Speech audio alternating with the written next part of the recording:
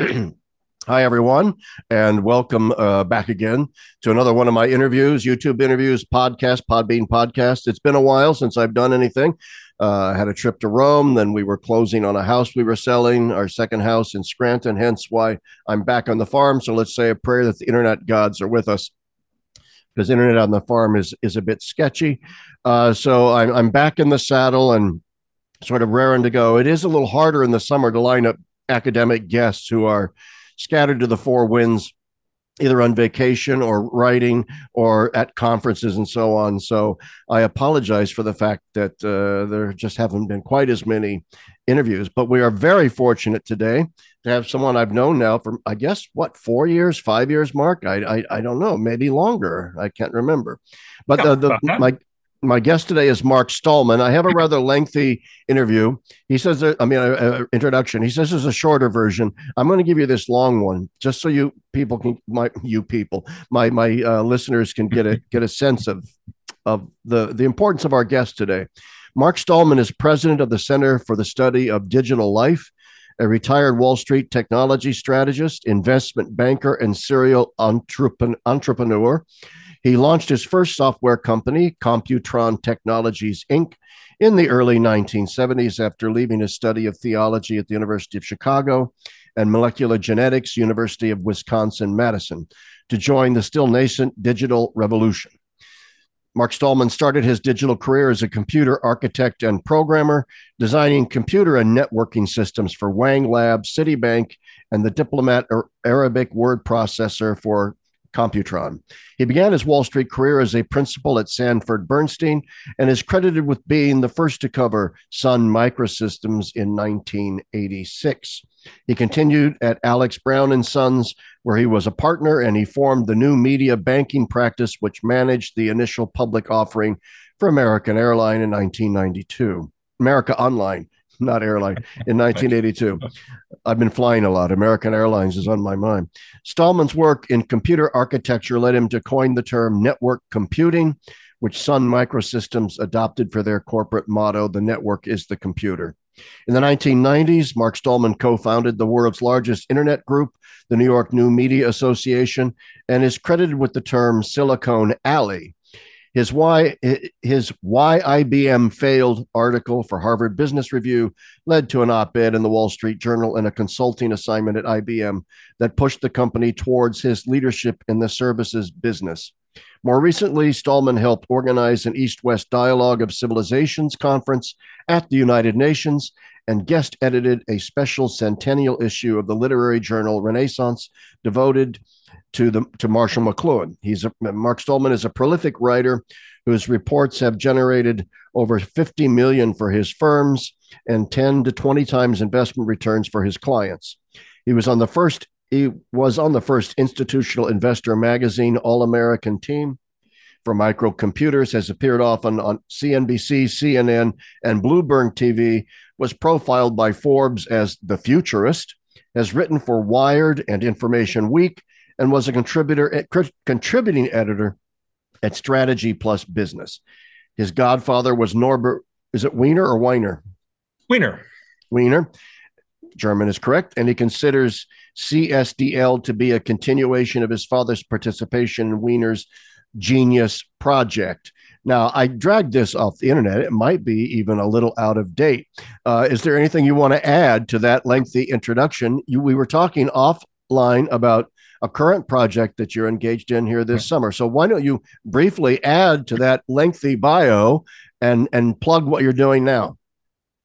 The bio that you found. Oh, first of all, greetings to Yes. your audience.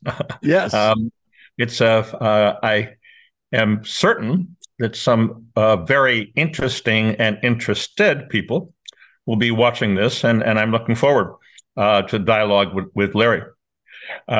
Since that bio was published, which in fact was now 8 years ago, on the formation of CSDL, there have been a few things that we've done. The two that are probably most notable is we have begun our own experimental online university entitled Trivium University. It is currently in its shakedown phase.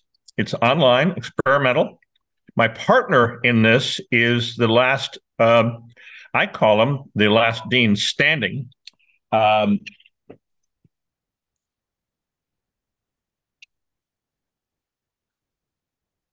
from Human Studies.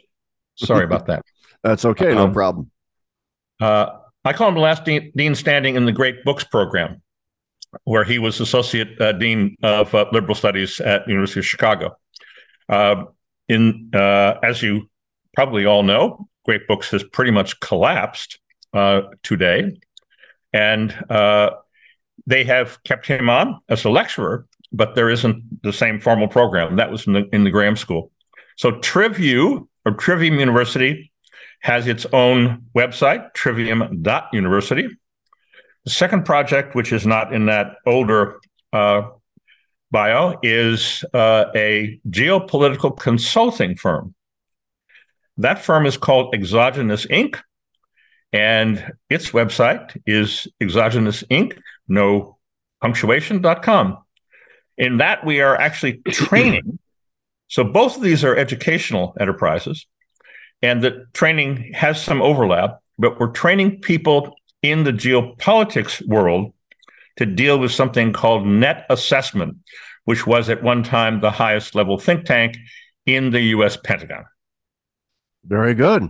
And so in all of that, what I just read and what you added to it, what we're going to be discussing today is something you and I have discussed over the years, which is a topic that interests both of us, which is the relationship between digital technology and, in a sense, theology and Christianity in general. And I mean, it is your claim, I don't want to misstate it, of course, that the digital revolution has, in a sense, taken over everything, and that the church and theology have not taken it seriously enough. The radical nature in which the digital revolution has absolutely changed our, as the French would say, our mentalite, our very way of thinking, and that therefore there is an urgent need to bring theology into conversation with this digital world. All right. So all that being said, that's the broad parameter of what we're talking about today: technology, digital technology, theology, Christianity, evangelizing, all those sorts of things. This could be a 10-hour interview. I don't know. We'll see. Might be at least a multi-part interview. But obviously, Mark is also interested in the same kind of theology I'm interested in, communio theology, especially thinkers like de Lubac and Guardini. So let me first begin by asking you this general question. What is the link that sort of drew you into communio theology, and why do you think that communio theology sort of in particular is pertinent to this conversation with digital technology? Well, as I'm sure Larry has experienced, when you get the third link in an inquiry, when you're researching something and it comes up again and again and again, you have to pay attention. And I would say the first link that drew my attention to communio was Henri Lubac's medieval exegesis. Yes. So as Larry certainly knows better than I, there was a bit of a dust up, and Lubac was for a while kept away from students and sent to the archives. And that had many effects, positive effects. And in particular, it had a role, I believe, in Resource Small. But as it turns out, he wrote a 4-volume study, 3 of which have now been translated into English, and the 4th is in process, under the title Medieval Exegesis, the 4 Senses of Scripture. Right. Now, what does that have to do with technology? As it turns out, Marshall McLuhan, who we will talk about a bit more as we proceed, Marshall McLuhan, of course, was a English professor, convert, at the age of 24. Hold on a second again, sorry. Do not call me. Bye.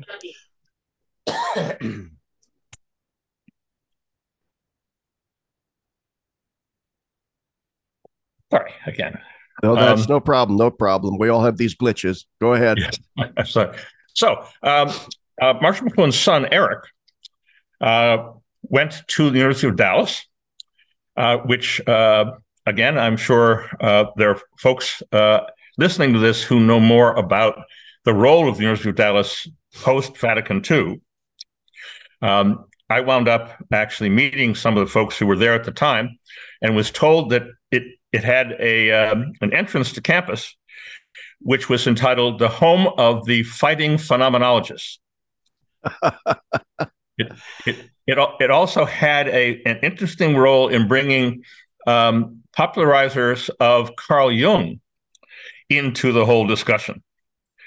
But this University of Dallas time in the it turns out this was the early part of the century. Eric wound up getting his PhD. I'm sorry, I misspoke. Not the early part of the 21st century, but rather post-Vatican II. So this was a 1970s phenomenon when he got his own PhD in English, as his father had. But he was exposed to de Lubac in that process. And he wound up coming back, working closely with his father, and ultimately the last book produced by the McLuhans, Marshall and his son Eric, is entitled Laws of Media, the New Science. And in the New Science, there is an important invention known as the tetrad, and it is modeled directly on de Lubac. So all of a sudden, McLuhan winds up translating medieval exegesis into a fourfold understanding of technology. That was undoubtedly my first attraction to all of this. Then the second notification I got on this has actually come in from a grant that we received from the Benedict XVI Foundation to work on a multilingual translation of a work by Romano Guardini. Now, I had known, and I'm sure there's a lot that I have yet to discover, but the role of Guardini in Benedict's life was massive, to the point that, as I understand it, he gave multiple eulogies on Guardini's death.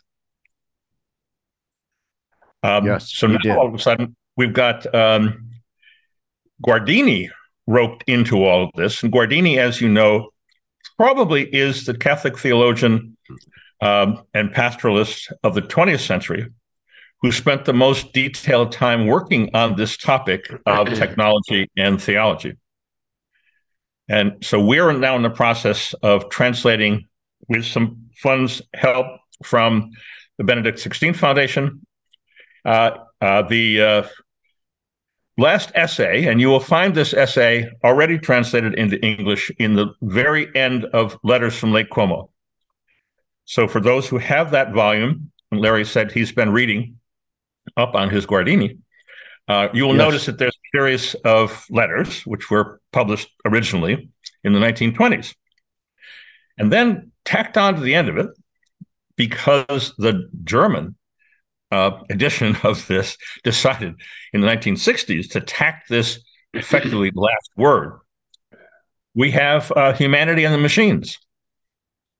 And it is an absolutely marvelous essay. So you can buy it in print now in English. I believe there are some other translations, but we proposed to put them all together under one binding. And this is a discussion that was lecture that was given in 1958 at a technical school in Munich, in München.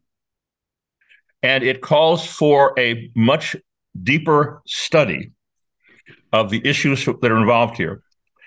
In addition to that, our relationship to Guardini is one where we have actually staged 2 dramas in which Marshall McLuhan and Guardini meet each other by having their words on the same topics read back and forth as if it was a conversation. We did this initially at Notre Dame in South Bend, and then we did it again in a church basement in Toronto. We had intended to take that dialogue to Rome. And then, as probably many of you have experienced more seriously than I have, Rome is a tricky place. And so things didn't fall out as we had hoped, and there were various university issues and competing events. So hopefully we'll do that one of these days.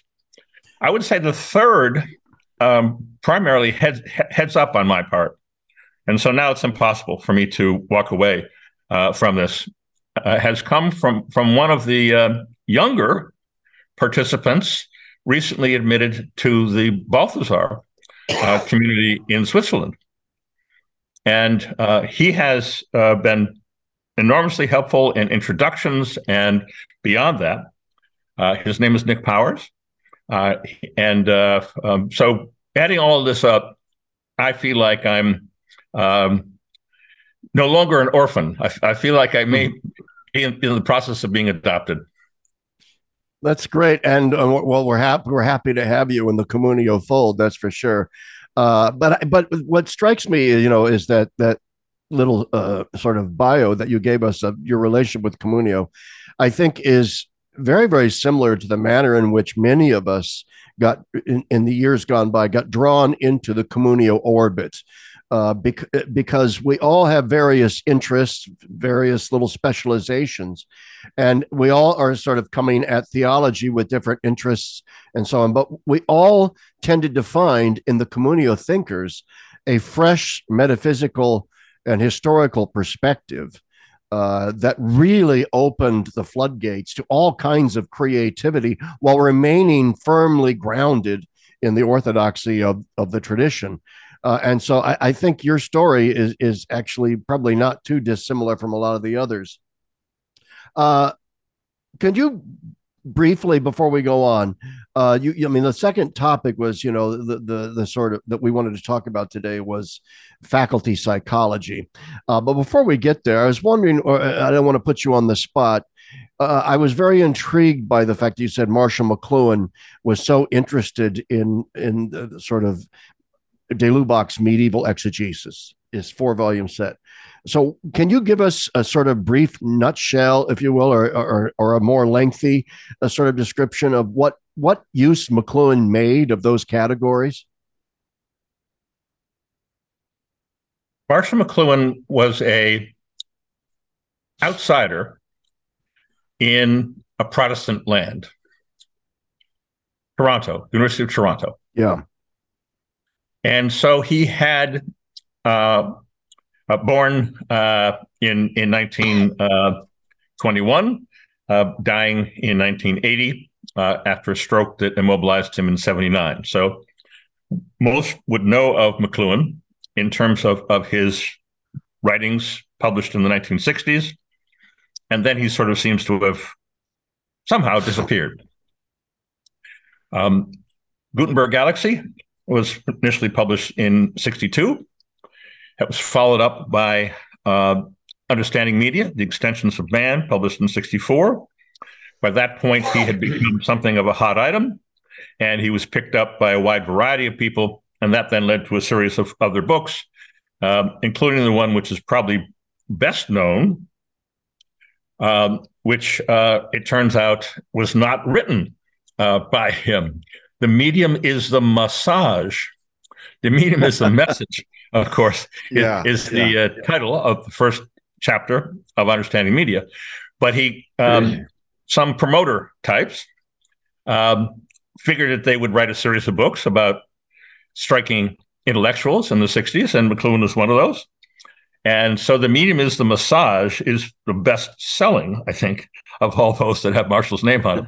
However, he didn't write it. It was So a group descended, a group of artists and others descended on his file cabinets and composed from that.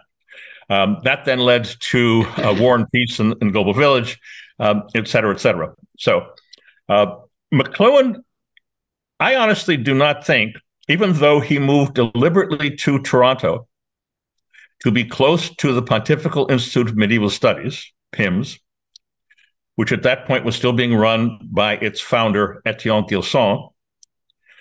So he took his Catholicism very seriously, was a daily communicant.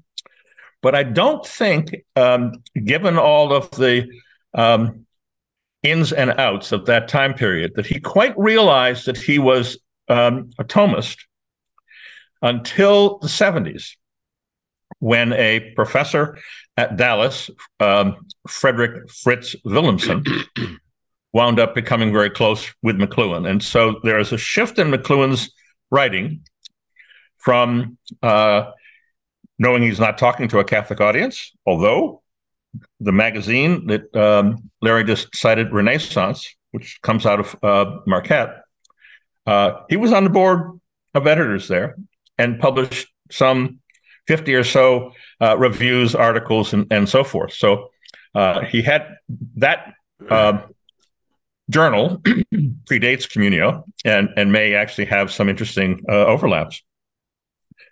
McLuhan decided that,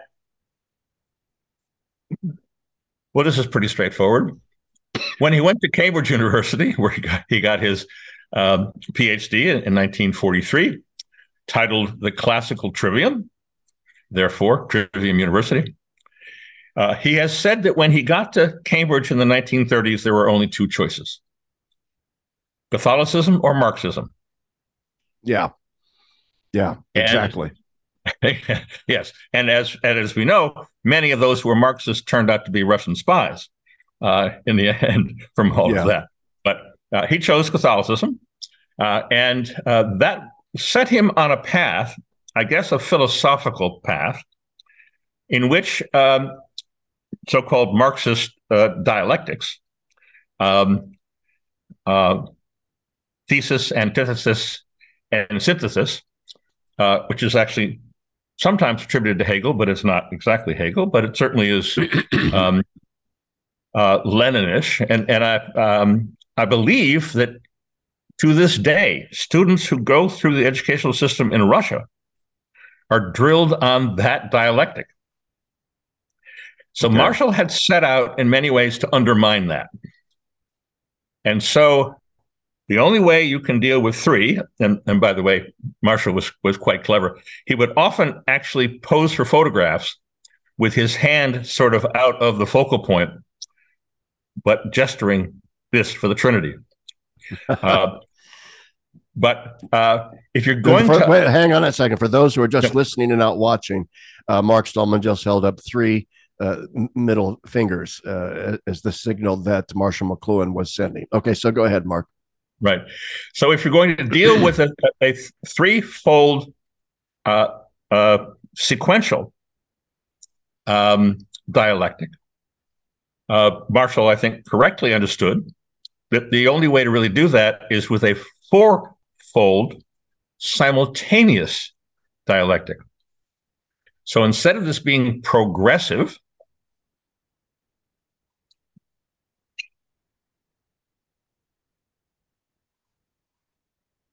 Debbie, I'm on a Zoom.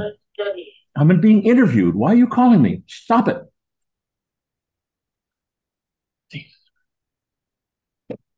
I apologize. Oh, no problem. No problem whatsoever. Well, it's a problem for me. It's a problem for me, but not for everybody else. I appreciate that. A fourfold dialectic, which then completely undermines the threefold Marxist dialectic, became in the laws of media the tetrad, where the four components of the tetrad are described as enhance, that would be antithesis, obsolesce, that would be the thesis, and instead of synthesis, he introduced two other quadrants to the tetrad. The first of those was originally called reverse, in other words, when things go completely haywire, later called flip. But the most important addition that he made, and this actually in terms of the four senses corresponds to the literal historical sense. So as you know, there's a literal and 3 allegorical senses of Scripture, as described by Lubach. So he came down in a very powerful way on that 4th sense, which is the literal sense of Scripture, as the truth in its historical setting. And he called that reversal. And this, retrieval, not reversal. Okay. The retrieval quadrant is where we bring back from our previous experiences, where we bring back from our knowledge, memory of history.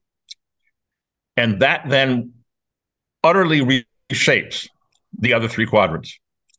So this final work of the McLuhan family, Marshall did not write the book, but he worked through the 70s after he was canceled. McLuhan is one of the early victims of that phenomenon. And it winds up in very rich fashion, written largely by the son, Eric, on the basis of Lubach's 4 senses of Scripture. It winds up in the book Laws of Media, The New Science, published in 1988, posthumous to McLuhan's death in 1980. Very good. What that really underscores is what a Renaissance man Marshall McLuhan really was in so many ways. And also then what a synthetic thinker he was, synthetic and systematic, where he could draw all of these disparate ideas together into a coherent whole, into a coherent picture that was actually something new and creative. I really think, I have to thank you for sort of reintroducing me to Marshall McLuhan. He was somebody I read years and years and years ago and then sort of set aside. And then it was through my friendship with you that I suddenly said, well, if Mark thinks McLuhan is still worth reading, then he must be. And so I have read a few things by him, mostly things you've sent me here and there, but I haven't completely dug down deeply into his thought as I had hoped to before this interview. Things have intervened. Trips to Rome had to be done, and so on. But anyway, so here we are, and I think that what I want to leave the listeners here with is just the importance, I think, of not dismissing thinkers because they're 60 years in the past, 70 years. like my guy, Hans Urs von Balthasar, has now been dead, for 40 years or so. Not quite, but, and, why should we read Guardini? My God, his heyday was in the 30s or something, 40s. But it just drives home the fact that these ideas are perennial. And because so many of them in their time were kind of canceled in various ways, their retrieval now is all the more important because they didn't have the impact during their time that they should have because they were ahead of their time. And now is their time. All right. Their time is now. The way I put this is we are no longer pushing a rock up a hill. Guardini and many others had difficulties with Rome. They had difficulties with various orders, and they were in a Sisyphean sort of situation. Sisyphean situation. Yes. Now we are in a radically different environment. And the way I would describe it is instead of pushing a rock up a hill every day, knowing that it's going to roll back down on you anyway, we're over the top of the hill. We're now in a very different circumstance. Now the issue we have to worry about are landslides and snow crashes. The ground has become so fragile that really large phenomena can come together very quickly. And I think it's obviously important that we take advantage of the legacy that we've been granted by people who fought every day and absolutely to apply it in a situation radically different. I couldn't agree more. And before we get then into the sort of the second topic on my list here that you provided to me, and I agree with it, dropping of faculty's psychology in the modernist crisis. Excuse me, I have a cough, allergies. I apologize for that, but I want to briefly bring to my listeners, my viewers, uh, something that we teased them with at the very beginning of this, which is the importance of the digital revolution. So maybe you can talk about that a little bit before we move on to these other topics that you listed. Why do you think it is? First off, what is the digital revolution? And then second, why has it changed everything and why is that important? Human beings, all of us, must work through a series of stages of development.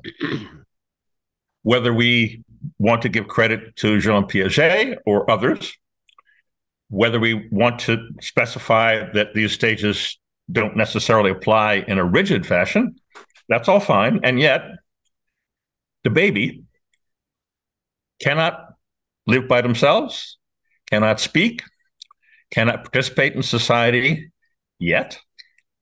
So we have to form them. So the formation of a human being eventually brings them to a confrontation with the wider world. Hopefully they are relatively protected and shielded in their infancy. They wind up with a slightly enlarged horizon as they begin their schooling. But there's a point that comes when the human being has to sort out what is the structure of this world that I've been born into. And those structures are not fixed. They are not perennial by any means. We used to call that period in our development grammar school. And the reason why is because grammar as the essential component of the trivium had been the basis of Western education, going all the way back to the ancients. And so we confront our environmental grammar, which is no longer trees and streams and mountains. It's become technological. So the technological environment into which we are born has enormous impact on our formation. Therefore, we would call them actually psycho-technological environments. Now, these environments, it might seem, are changing every day, but there's an underlying basis. There's a ground which for an extended period of time, could be hundreds of years, becomes the fundamental context in which we are now trying to learn how to grow up. Effectively, the years before puberty and after the mastering of writing. So we learn how to speak, we learn how to write, and then eventually our biology takes over and we learn how to reproduce. That window where you grew up, your influences, what you paid attention to, what habits you formed, that winds up being deeply tied back to the underlying technology. Now, to fully explain the difference between the technology that most of us grew up with, which I'll just shorthand by calling it television, and the current digital paradigm, these have profound impacts on what Aquinas and many, many others called the inner or interior senses. Starting with Aristotle, if you will, his peripsyche, probably not the best pronunciation of the Greek. Dionema is the name that most people know it by, its Latin name. And then ultimately the correct English translation would be on the soul. This is a 350, roughly, BC written work many, many translations are available. I would highly recommend the Joe Sachs translation, which, by the way, came out of the St. John's Great Books program, where Sachs had worked as a translator for many years. It's a marvelous translation, not just because of the way he deals with the Greek as a translator, but he goes out of his way to provide glossaries in Greek and in English, as well as a lot of commentary. Aristotle is not easy. Aristotle can be mistranslated, and often is. And so this is obviously the situation that Aquinas found himself in, as he in fact hired translators to bring all this to focus. So sorry for the long-winded introduction here, but as it turns out, those interior senses, which most people who have studied this point to Summa Theologica, Book 1, Question 78, Article 4, are the interior senses properly distinguished in the standard English translation now. That, in the hands of Thomas, became particularly, I would just reference for you, I'm sure many of you are quite advanced in this, but Thomas wrote a commentary on Aristotle's De Anima. And that is an enormously rich place to look for theological intersections, because it is in those interior senses, as we are between writing and puberty, as we are in grammar school, properly grammar school, that is the time period in our human development where we pretty much form our biases, our habits, our the foundation, the formation, which we'll keep for the rest of our lives. And so with that as prologue, the fundamental thing here is that digital radically changes those interior senses. It turns out that the first, quote, digital generation isn't us. We grew up under the conditions of television. Yes. But the first generation who did grow up under digital conditions is typically referred to by the marketeers, because they're the ones who draw these demarcations because they want to sell things to people. It's typically called Gen Z. So the sequence, Gen X, there was no Gen Y. It's typically referred to as millennials.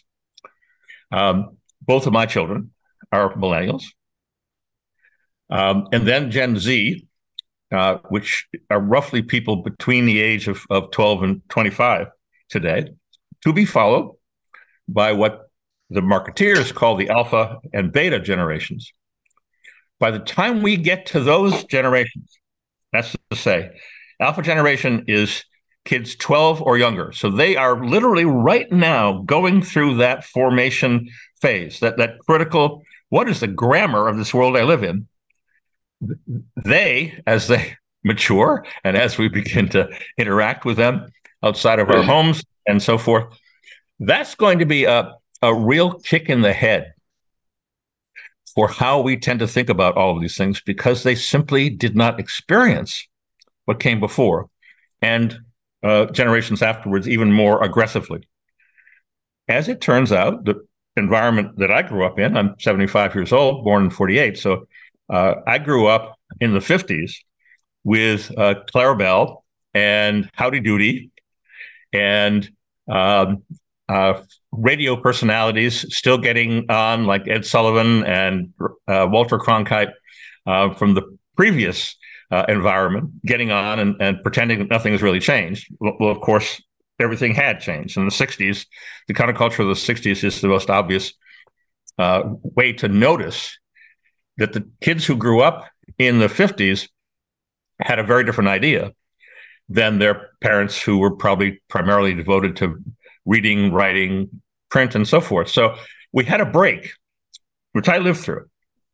The break we're living through now is 10 times, 100 times more dramatic, because television is a illusion machine.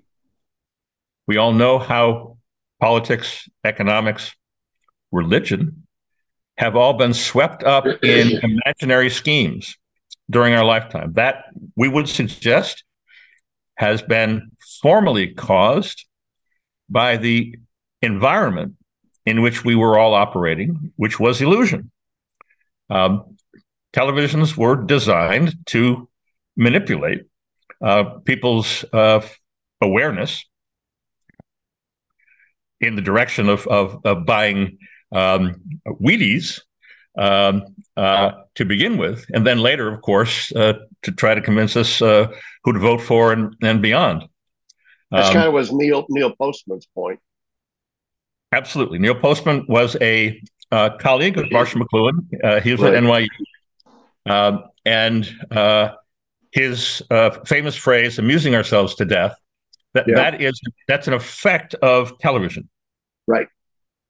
So we're now at a point where Gen X, the first digital generation, has in many key respects deeply rejected all of that. You will see this in polls. The religion polls are a reflection of this. The trust barometers are a reflection of this. The wholesale lack of trust of institutions is a rejection of this decades-long manipulative environment. And so what I've found, and in fact, with Trivium University, the core of our students are in their 20s. They are angry at the millennials. They are angry at their lack of comprehension or even willingness to say things, stand up and do something. So there's we're now in the midst of a very important transition. And that is a transition from the quality that television, that's to say, the inner sense that was radically overemphasized by an illusion environment. And that would be in the four interior senses, as described by Aquinas, that would be imagination. We've been swimming in an ocean of imagination. Digital cannot sustain imagination because the technology instead is based upon memory. I was once a computer architect, as Larry indicated. And in that world, what I was dealing with was relationships between different orders of memory. A computer doesn't actually spend much time computing.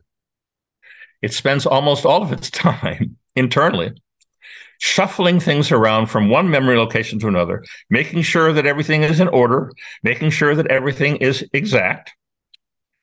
And this character of computers is captured in McLuhan's book, Laws of Media, which largely comprises tetrads, examples of tetrads, as applied to various artifacts, various technologies.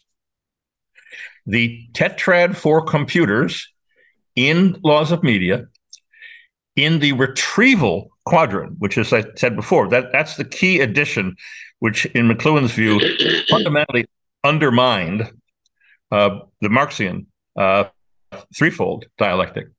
The retrieval quadrant for computers in Laws of Media reads the following: total memory, perfect and exact. Yeah. Human beings, of course, don't have total memory. They're not perfect and exact, but computers must be. And so the influence on us, as we live now in a digital world, not a television world, now the emphasis on us is memory, not imagination. And in that world of inner senses, there could not be a more radical and consequential shift in the balance of these senses. Marshall McLuhan wrote a great deal about the balance of senses, but he dealt with the external senses. He was unaware, for reasons we could get into, because the church abandoned the inner senses.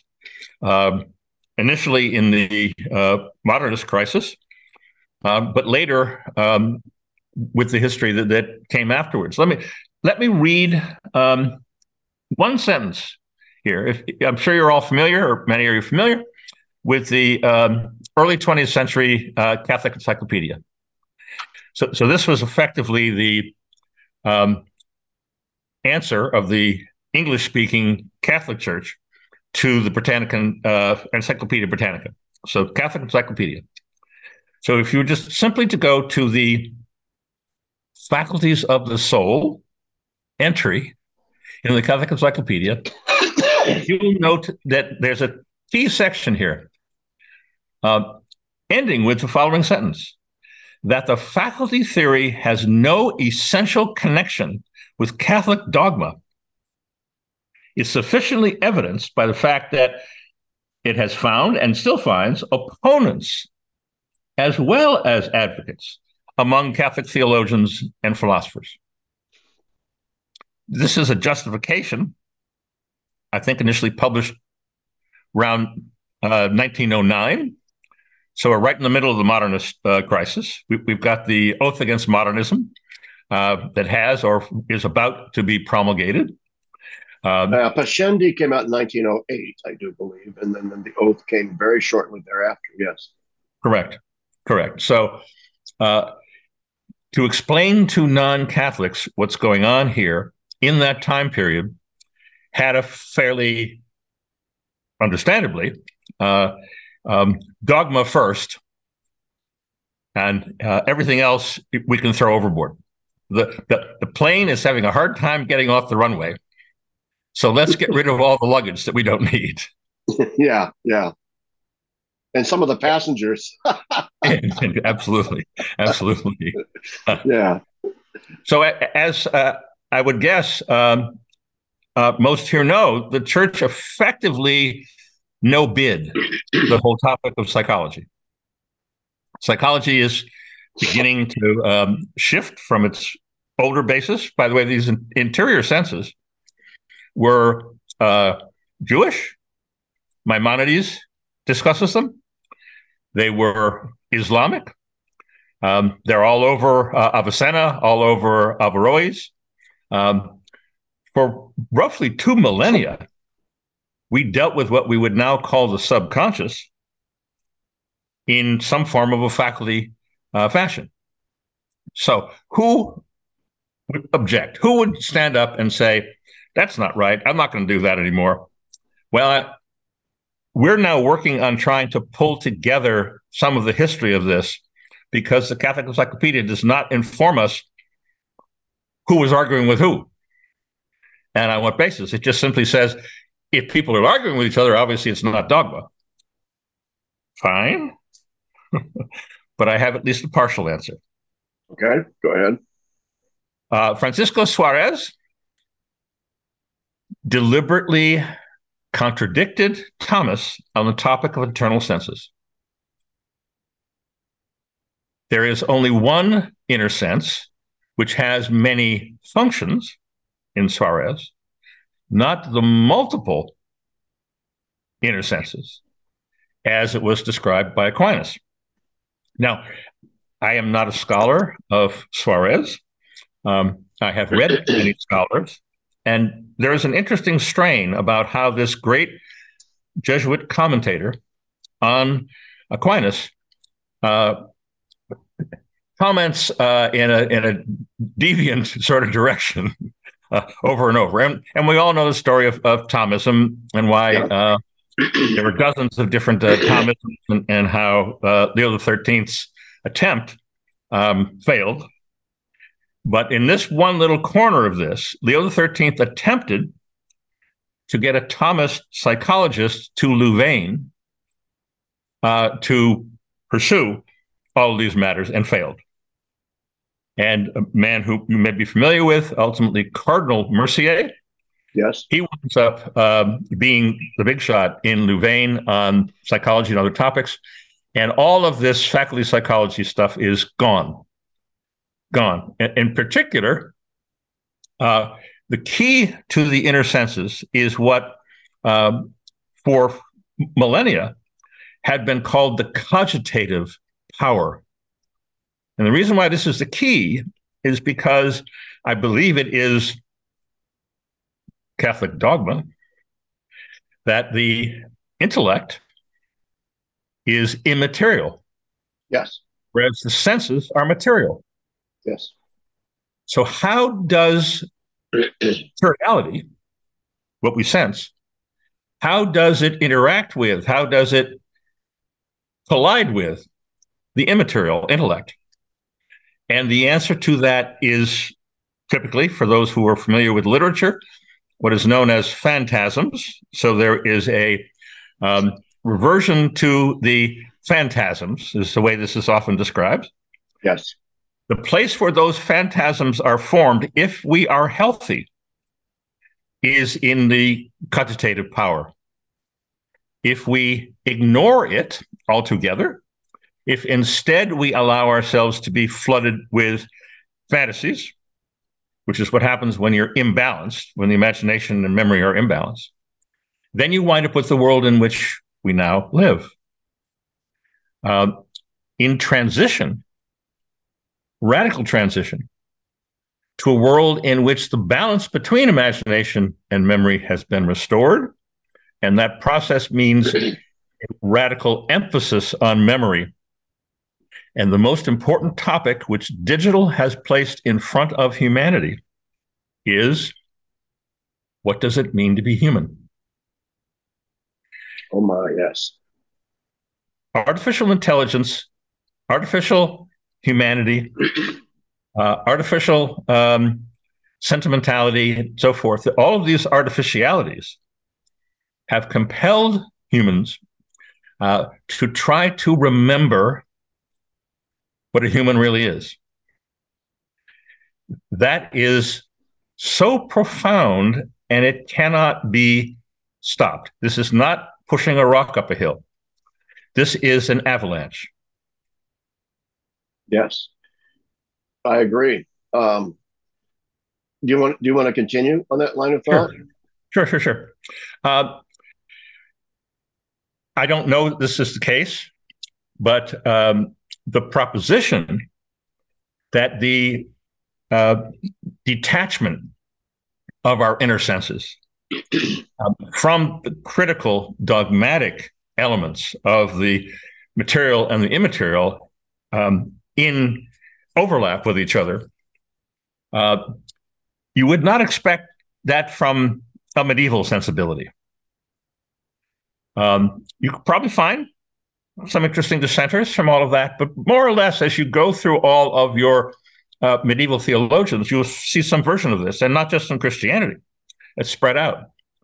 So what was it that caused this abandonment of that critical element? Yeah. And here, and I'm very sorry, I have no intention of being in any way disrespectful or insulting to anybody in your audience.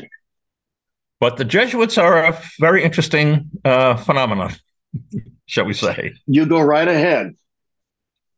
The Ratio Studiorum, which became in the 16th century the Catholic Church's teaching curriculum, is not a product of the medieval age. It is absolutely a product of the technology of print. Right.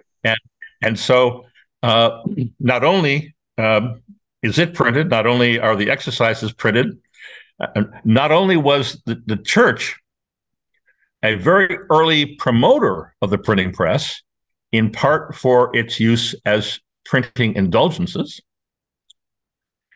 but this larger topic that Larry brought up in the beginning, how has the church understood the effects of these sweeping technological changes?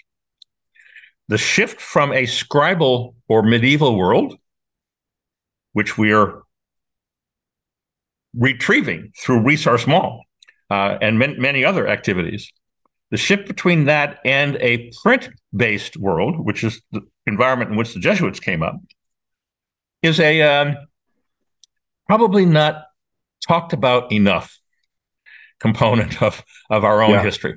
Yeah. As we know, the Jesuits, of course, were formed in Paris, but they were Spanish. Why? Yes. And the most straightforward answer that I've been able to glean here is that if the Jesuits had attempted to put together a new teaching order in Spain, they would not have survived the crib. Yeah, there were other heavier hitters already there. The conflict between the Dominicans and the Jesuits appears in so many places. So one of the things that we have done some very deep research on in our geopolitical efforts is China. So I'm quite familiar with Matteo Ricci, the first Jesuit who really succeeded in his mission to China, getting all the way to Beijing and having the old observatory, astronomical observatory, given to his charge.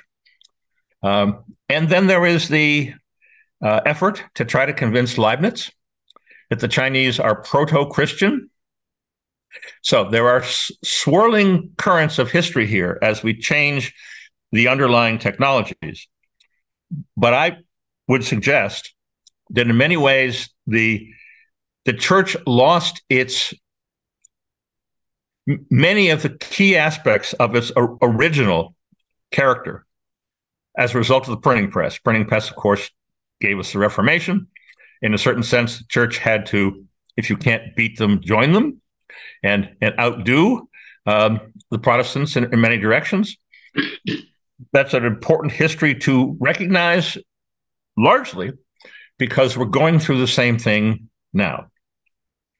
Jesuits were print. We're all familiar with what you might call the electric Catholics. And that's the modernist crisis. It is really a pushback by Pius X and many others against electricity and the effects of electricity. And we have been living through councils and enormous amounts of strife as we've tried to reconcile that. Here's where communio becomes so crucially important, but has not yet, to best of my knowledge, been able to address these questions. There is one issue that I've found of the journal Communio, which was meant to discuss the topic of technology. Right. It was George Parker Grant is in there. Yes, summer of 1978. Yes, I believe. And that, by the way, is one of the issues that has long since sold out. So if you went to buy one now, you're going to get a PDF. Yeah. You're not even going to get a Xerox copy. Unfortunately, that issue does not really take the task on. And the author who wrote an essay in there, who I know best, is Walter Ong, S.J. And Walter Ong was a student of Marshall McLuhan. Marshall McLuhan supervised his master's thesis and gave him the subject, the title, for his eventual 1956 Harvard dissertation on Ramos, Peter Ramos, and the end of dialogue and the rise of method. So, honestly, I think that the opportunity now for the Communio community to revisit some of these critical issues will be a massive opportunity if we can look at this honestly and with charity towards one another. We all have a great deal to learn. And my hope, in fact, is that for the first time ever, McLuhan winds up getting maybe Larry, maybe some others who are listening to this, winds up getting the theological attention that he should have a long time ago. Oh, I hope that's true. I would point out with regard to Communio that even though there was only sort of one issue that has been devoted to that in the whole issue, there have been a smattering of articles down through the decades by various authors on the subject. I'm thinking, for example, of a friend of mine who teaches at the John Paul II Institute in Washington right now, and a frequent contributor to Communio, and that would be Michael Hanby. I don't know if you're familiar with the works of Michael Hanby. I'm not. No. He has a book out called "No God? No Science," and he deals with the issue of theology and the technological paradigm quite a bit in his Communio articles and in that book. And I imagine that in some ways the philosophy of David C. Schindler, the son of David L. Schindler, touches. It doesn't deal with the issue directly, but it sort of has That's ramifications correct. For all those things. But I want to come back. And also, I would add to that list, if you don't mind, Cyril O'Regan. Cyril O'Regan at Notre Dame. Yes. And he's partway through, I think, a 7-volume work on modernism and Gnosticism, which is important to notice in this, because the illusions that the television era brought us have absolutely emphasized Gnosticism. Francis has begun, in fact, publicly to talk about this. Benedict has a few homilies in which it's brought up, but it has only gotten worse and worse. And perhaps at another time we will come back together. But I want to talk about artificial intelligence and those who are interested in replacing human beings with something more perfect. So the aspect of Gnosticism, which is not just simply the Manichaean distinction, but rather the self-deification, rather the elevation of a human being to becoming God-like, misunderstanding the crucial passages about being made in the image and likeness of God. Yeah, this has now given rise to a new civilization, which we call the digital sphere. We probably don't have time here to go into what that means, but I look forward to further conversations. But this is effectively the how do we become immortal?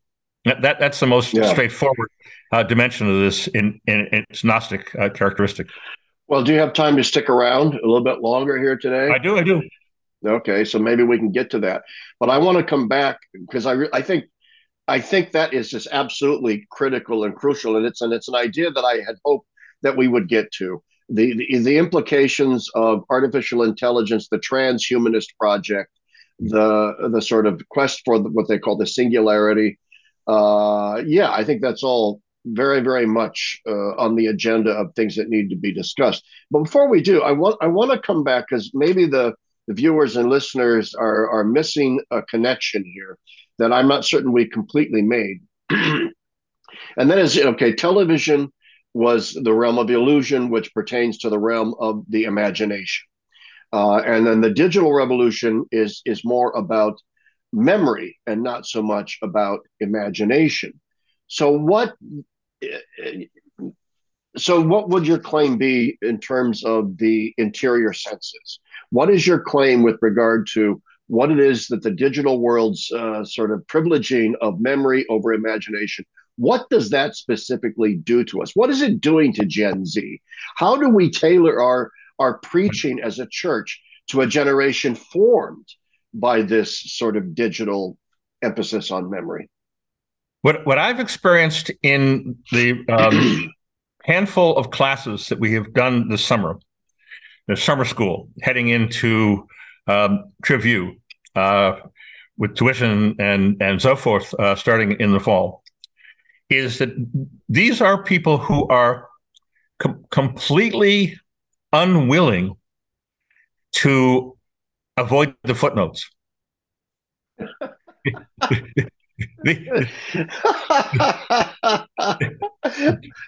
I'm guilty of that. These are people who constantly have the question, well, where did that come from? And where did that come from? Yeah. And why should I be paying attention to that?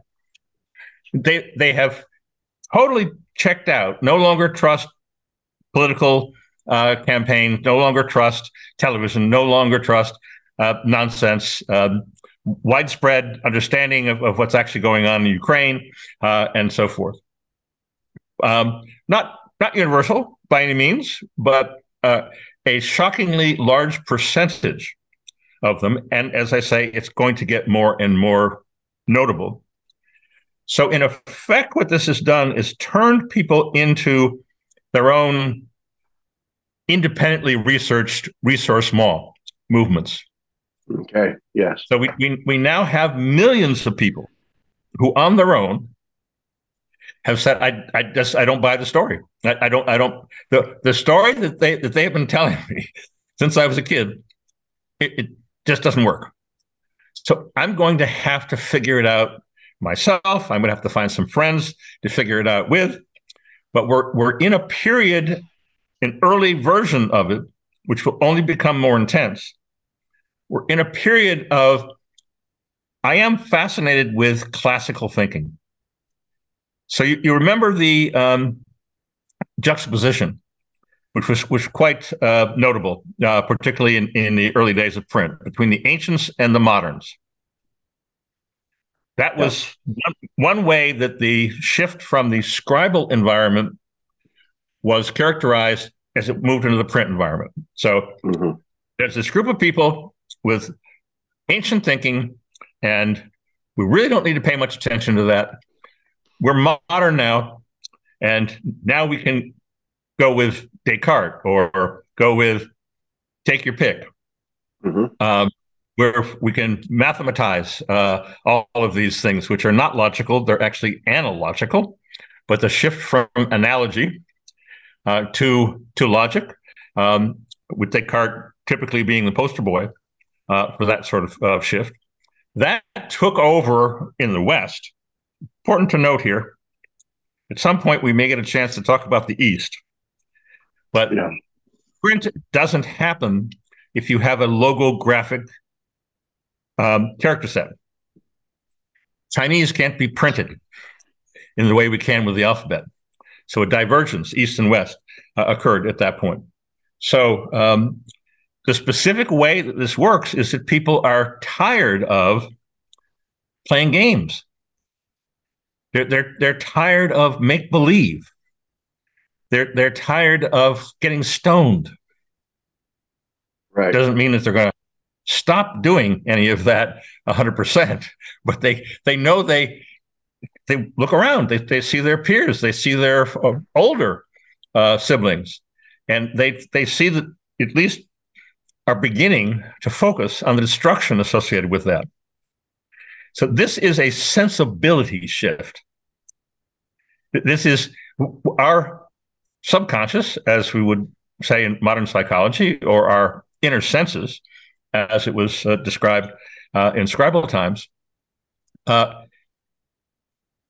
There's an enormous amount of destruction of psyches now underway. It is impossible for that to be ignored anymore. Right. The mental health crisis of undergraduates, the massive amount of antidepressants and other drugs being handed out by university administrations, the deep concerns about waves of suicides and so forth. This is no longer something that can be ignored. But what is the cause of that? I mean, is the cause of that? The cause of that is in that critical period, which we used to call grammar school. Right. As we're trying to sort out the structures of the world in which we live, we are noticing the structures that are generated by television and imagination are radically different structures. Okay. Now we're, yes, exactly. So it's a kind of resentment.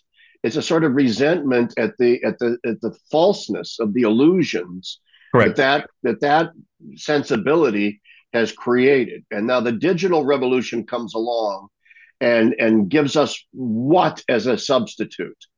Obviously, a diminishment of a distrust of imagination and the institutions that went with that. Is that what digital has created? A distrust of the millennial generation, a distrust in terms of parents who allowed you to go into this, a distrust of the institutions that were based upon all of this. And the alternative is now I will have to figure this out myself. Now, I can't trust any of that anymore. I'm going to have to actually do some serious reading here. Now, go ahead. We've introduced Augustine, Aquinas, and Aristotle into this disparate group of people. They are, as the colloquial would put it, they're eating it up. It wasn't what they signed up for necessarily, but now they're sorting out.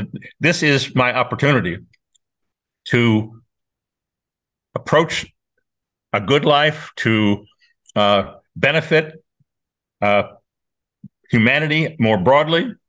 And if it were not for digital, in particular, if it were not for digital attempting to make artificial versions of us, this would never have happened. It's very interesting. So in some ways, the digital revolution has led to a resurgence of interest in the scribal.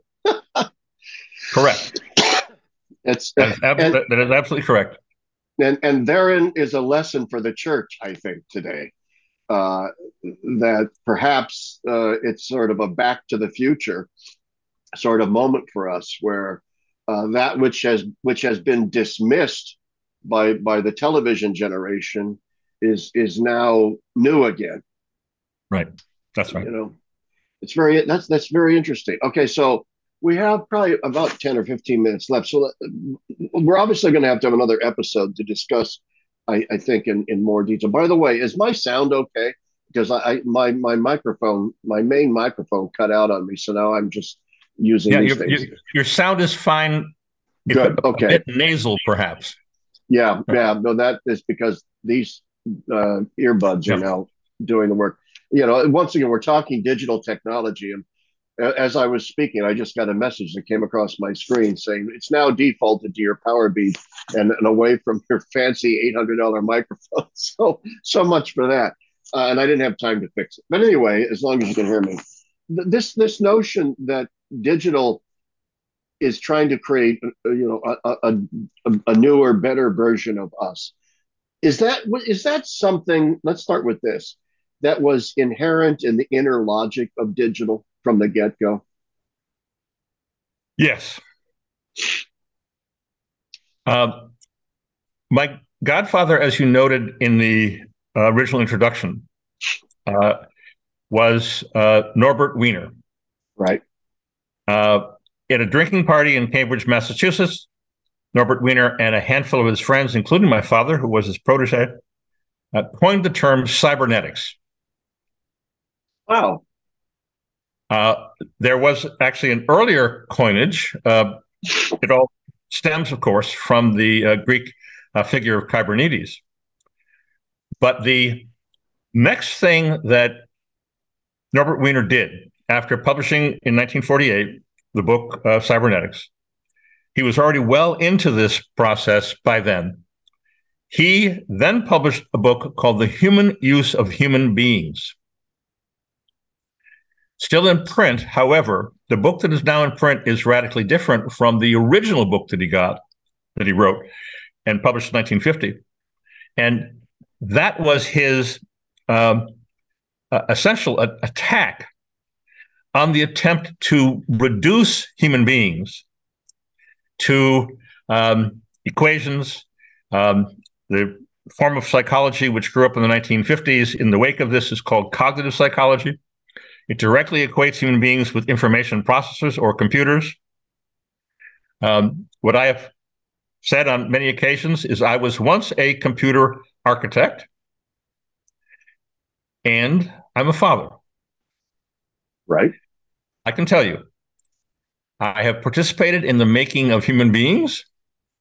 I participated in the making of advanced computer architectures. They're completely different. There's nothing the same about them at all. I would concur in that.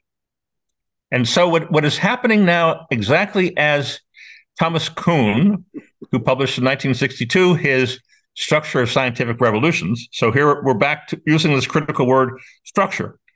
Why don't we substitute grammar? The grammar of scientific revolutions. And he got at least a part of it right. I cannot identify a single scientific field today that is not taken seriously what used to be simply dismissed as gadflies.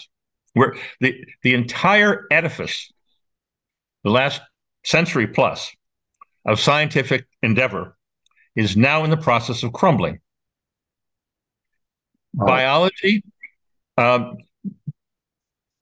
really thoughtful biologists today cannot be neo-Darwinians. Evolution cannot be the right explanation. Really? Really. Okay. I will actually be interviewed towards the end of August. It's been chipping away at this for a long time. So there's a whole field called epigenetics, which many smart people have come to. But a fellow who we've been working with has written a book about the intentionality of evolution. That evolution has a teleology, has a purpose to it. And that there's formal causation. He hasn't quite gotten to that conversation yet, but I will be speaking on his podcast at the end of August. And yes, that will be high on my list of that conversation with Scott Jordan. But go ahead. Anyway, we sort of digressed a bit. Let's stay on this main thread of thinking. The effects of digital technology undermining television-based science, recognizing here that a very large component of social science has moved into the realm of irreproducibility. These studies that are being published simply cannot be reproduced. Furthermore, statistics is not causality, obviously. Right. So why are we swimming in statistics? Because you cannot take populations of humans and put them in a laboratory situation as much as we try. So we have to do statistical aggregates. Did you die of smoking? No one knows.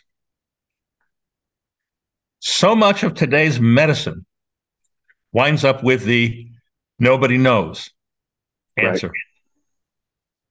Will we see a revival of Galen? Will we see a revival of the four humors? Absolutely. There might be different humors, though. I think that there well might be.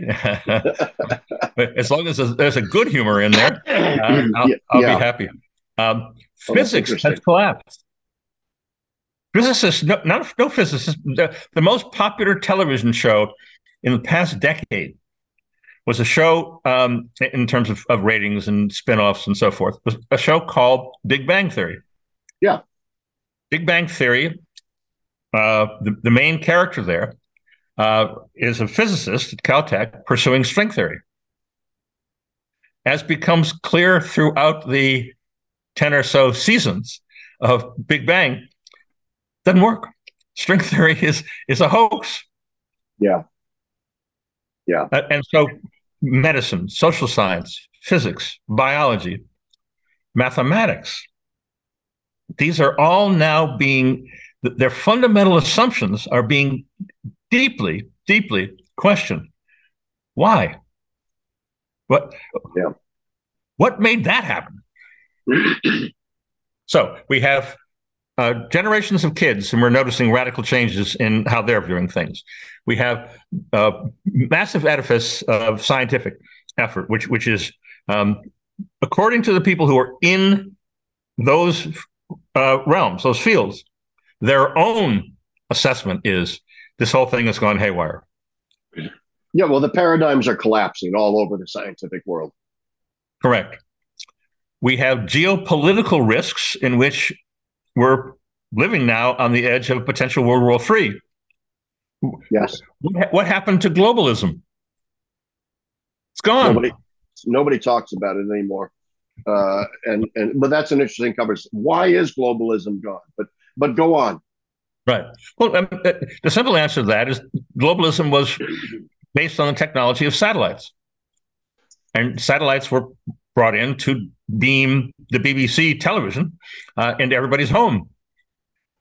Now people don't want BBC television anymore. Yeah, you're right. Correct.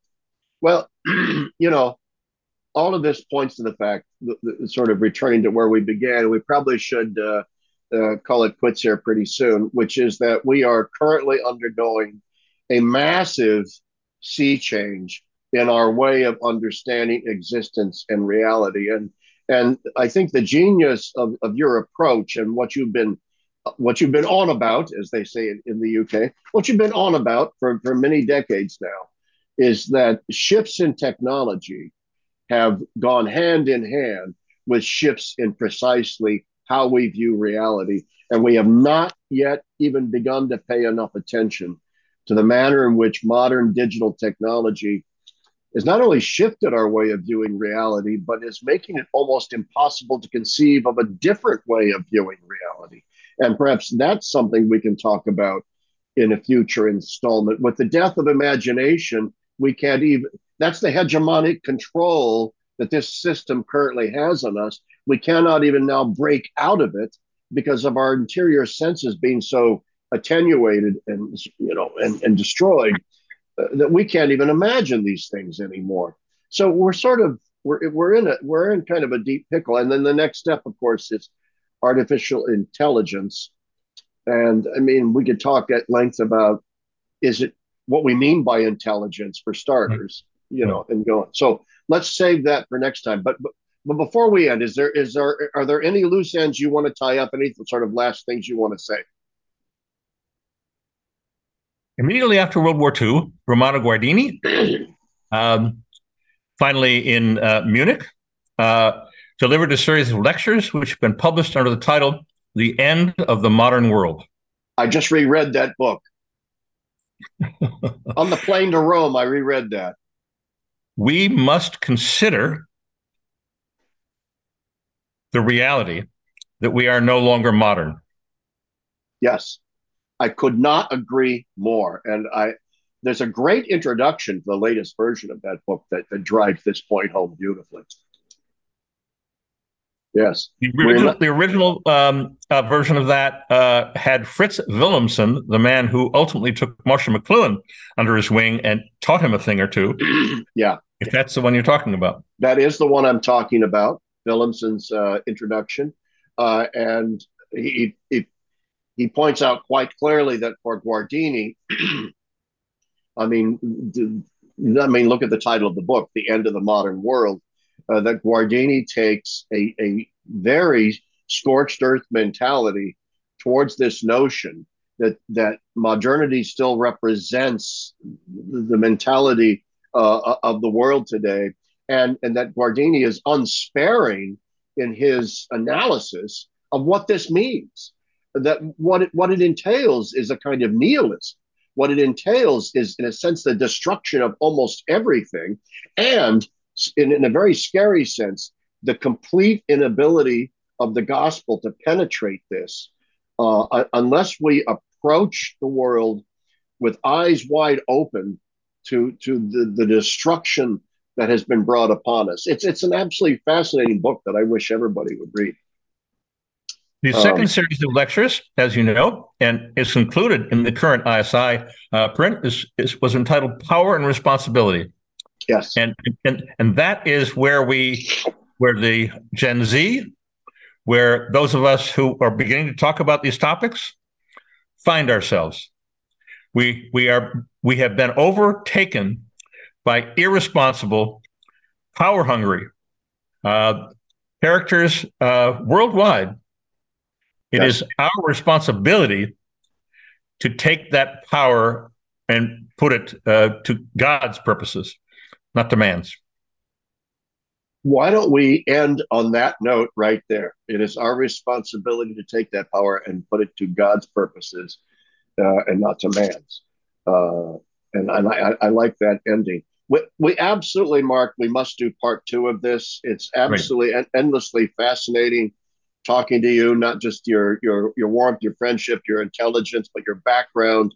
It is very true, as both you and I'm in my 60s, you're in your 70s.